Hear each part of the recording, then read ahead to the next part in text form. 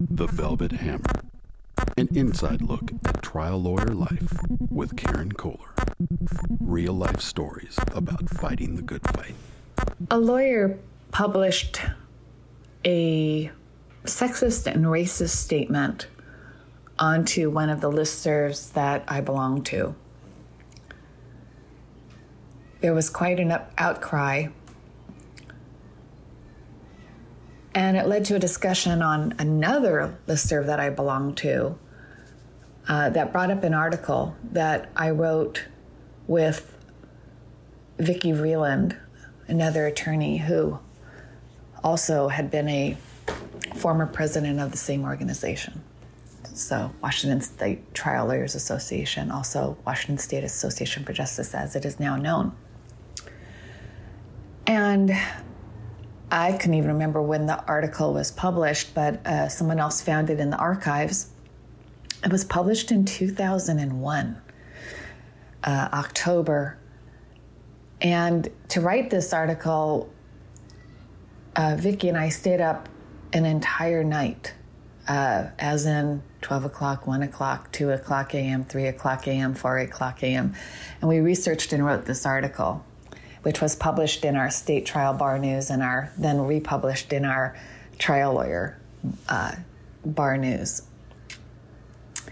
And what had happened is that a former president of the bar wrote an article. I think he may have also given a speech to accompany the article that was designed to foster the current PR campaign of the Bar Association, which was to tell members that they should be proud to be lawyers. Proud to be lawyers. And in this rousing speech/article,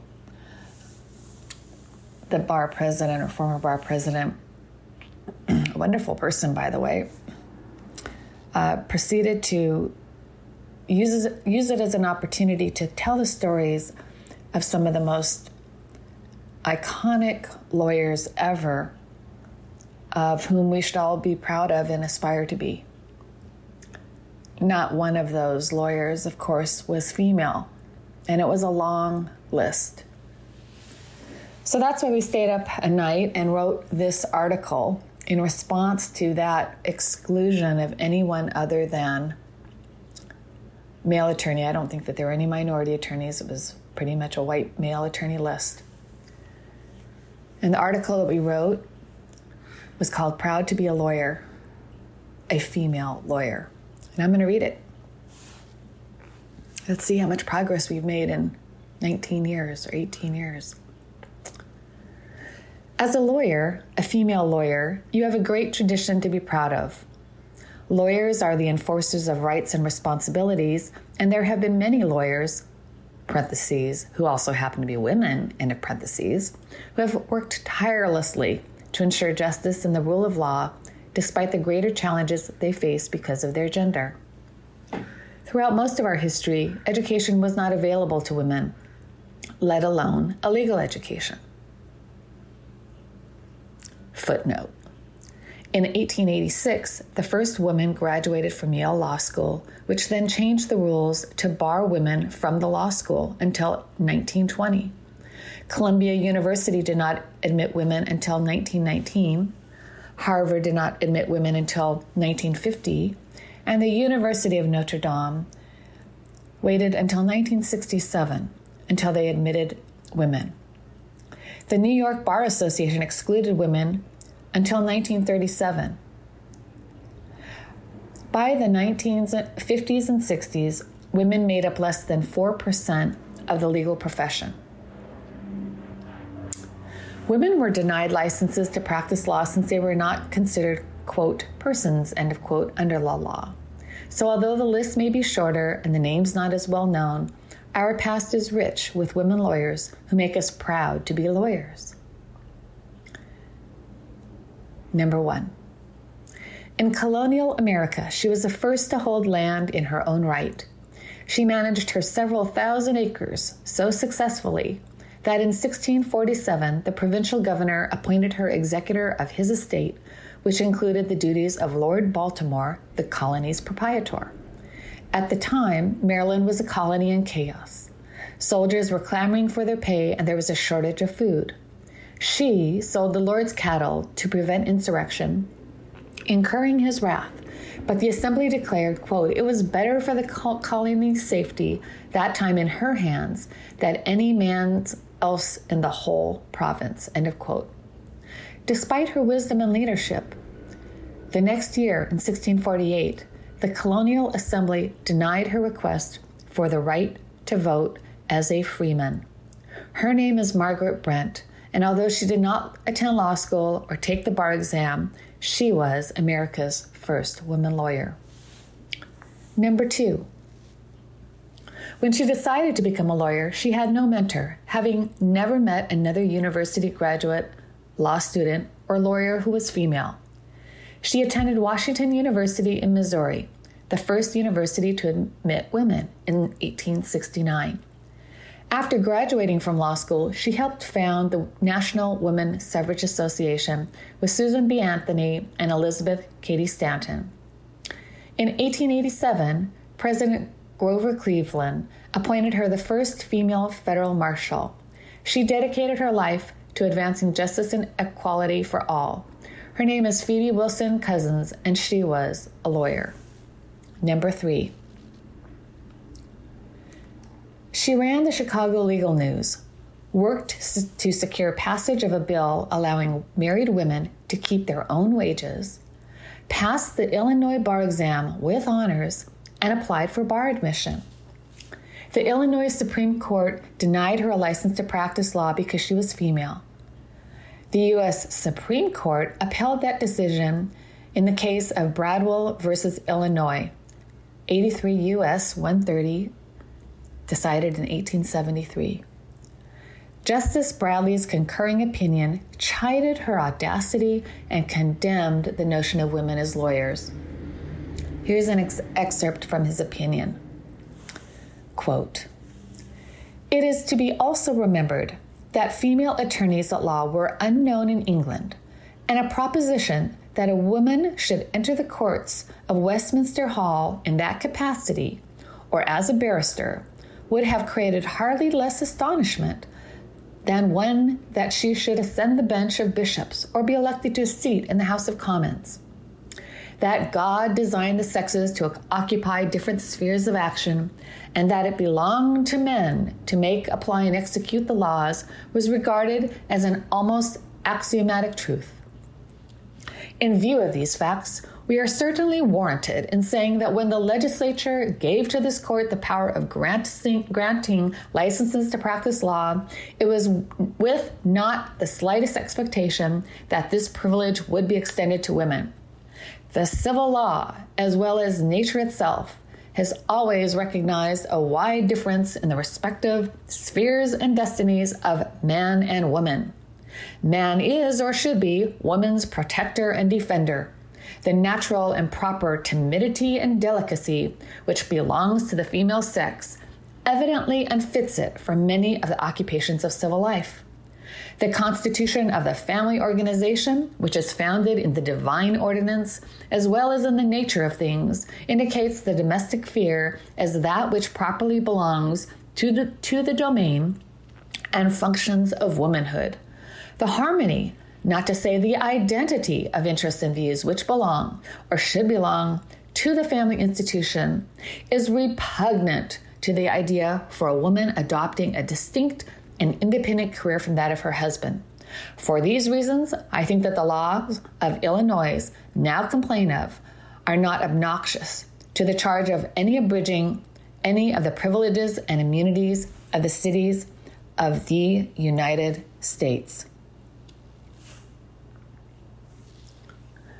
In 1890, this is number 4, shortly before her death, she was finally admitted to the bar. Still on number 3. She banged on the doors of the profession until they were open to her sex and compelled legislators and judges to, quote, proclaim that it was not a crime to be born a woman, end of quote. Her name is Myra Bradwell, and she was a lawyer. Number 4.